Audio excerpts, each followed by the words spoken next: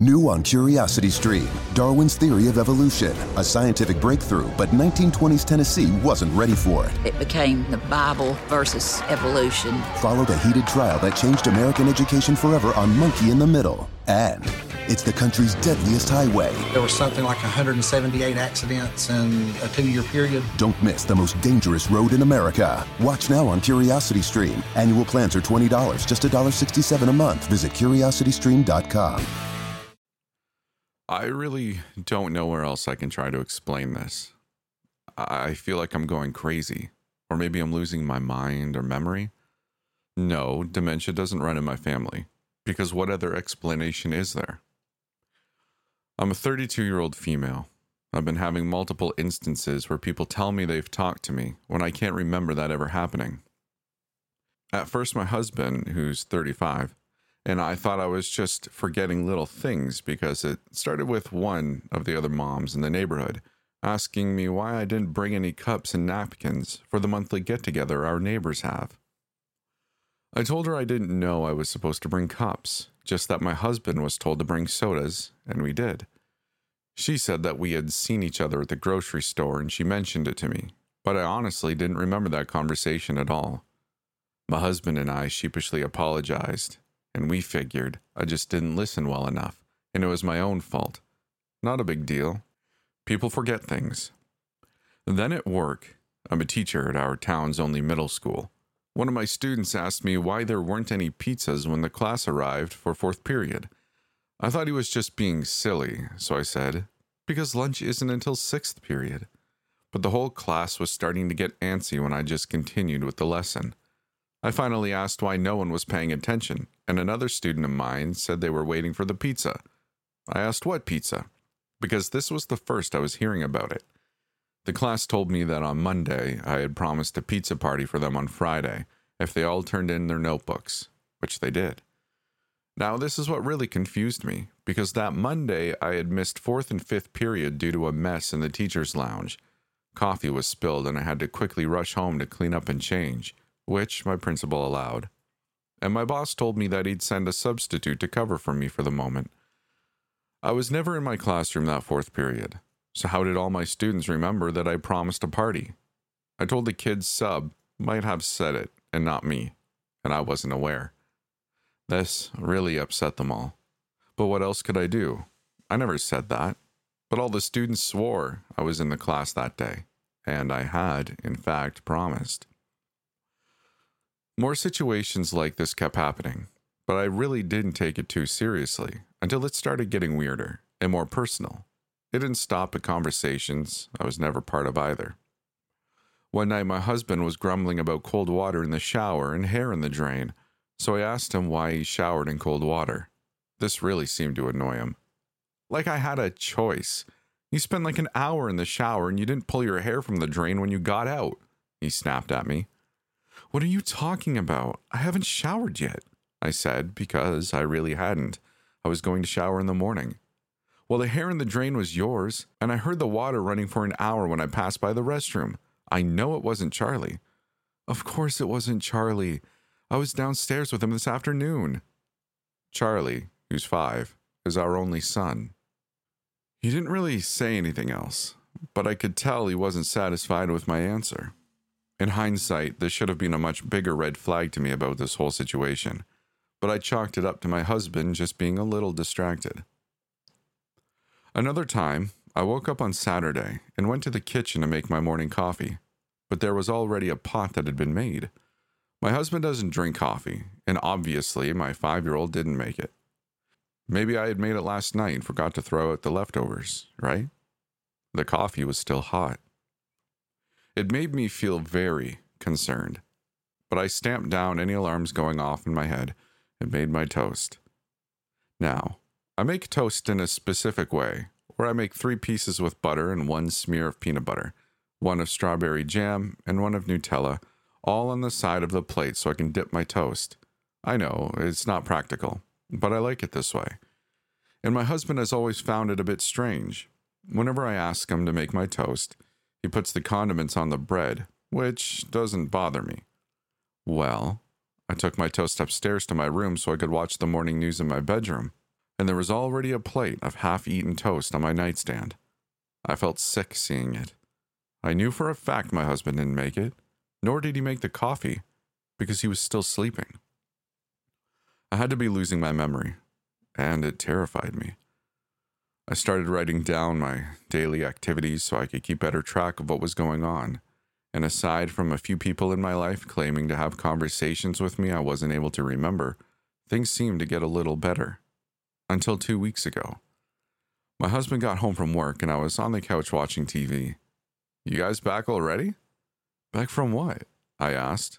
When I had gotten home, I fed Charlie and played with him for a bit until he fell asleep. I left his room, went to the restroom, and went to the living room to watch TV. "The park. You told me last night you were taking Charlie." I sighed, frustrated that my memory kept slipping. I must have promised to take Charlie and forgot. "No, we didn't go to the park. He's sleeping right now." My husband went to check on Charlie, but he immediately came back. "Where is he sleeping?" "His room." No, Charlie isn't there." My blood turned cold. I never heard him get up, and I knew for a fact I had put him to sleep in there an hour ago. We both started screaming his name and searching the entire house for him, but we couldn't find him. I started crying as I looked for him because we never had a situation where we lost our son. My husband, in a panicked voice, said that maybe Charlie had gone to the park without me. The park was right next to our neighborhood, only a 10-minute walk, so it wasn't impossible. We took off running towards the park, and I cried harder when I saw Charlie waiting for his turn on the slide. My husband grabbed him and started inspecting him for any harm, and asking him why he left the house by himself. "I didn't. Mommy brought me. There Mommy is," he said innocently, waving at me with a smile. I shook my head. "No, baby. I put you down for a nap. You came by yourself." "No, I was gonna sleep, but you came back from pee and we walked." Charlie explained this like it was obvious, like I should have known. A neighbor of mine must have overheard and joined in the conversation with, "Yeah, I saw you guys walking over and I decided to bring my girls over too. We were chatting on the bench a little while ago." "What?" I breathed, my mind racing. I hadn't been to the park all day, and yet my own son was claiming we walked over together? This was really the first time the thought that there was something else pretending to be me, someone acting in my place, in my town, and at my job, came to mind. And if that wasn't scary enough, that means whoever it was in my house, with my son. She had taken my son. Either I was actually losing my mind, or someone else was living as me. Later that night, I told my husband my thoughts after we had calmed down over the park incident, and he didn't know what to think. In a quiet voice, he mentioned that some of his co-workers had said they thought they had seen me at a bar close to where they work. It was the bar where their company would go after work to unwind. He said they saw me drinking and having a good time, even getting a little flirty with some of the patrons there. He told me he knew it wasn't me. I had a drinking problem in my 20s. I've been sober for 9 years. And he figured it was just someone with a similar face. I cried again. I couldn't help it. This wasn't normal. It wasn't like people around town were seeing someone who looked very similar to me. This was someone else pretending to be me. "What do you want?" I remember gasping out between my sobs. My husband just held me, but I don't think he could understand what it felt like. The next day, he installed cameras in and out of the house, and I was obsessed the second I had access to the footage. I stayed in my room for 3 days, missing work, just to stare down the grainy footage for a glimpse of the other person. I didn't see much except for my husband and son continuing life as normally. So on day 4, I finally showered and got ready for work. I kissed my husband goodbye and went to work. Since I had been gone without even calling in, my bad, I had a lot of work to catch up on. Once the students went home, so I didn't finish until about 6:30 p.m. Usually I'd get home at 4. When I did get home, Charlie was watching TV and having a snack. "Hey buddy, where's Daddy?" I asked as I set my stuff down. "Upstairs," he said absent-mindedly, his eyes still glued to the TV. I locked the door and went up to our room, wondering why my husband left Charlie all alone. He was fine, but still, he's only 5, and I didn't like leaving him all alone by himself. He was fine, but still, he's only 5, and I didn't like leaving him all by himself for too long. When I opened the door, my husband was naked on the bed, his eyes closed and a blissful smile on his face. I quickly closed the door behind me and walked up to him. "What's with the birthday suit, stud?" I joked, lightly poking him on his stomach. His skin felt flushed. Sleepily, he opened his eyes to smile at me. "Don't act coy, babe. Why'd you get all dressed? Are we going somewhere?" I blinked. "Huh? I didn't just get dressed. I just got home." At this, my husband sat up a bit straighter, his eyes flittering from me to the closed restroom door.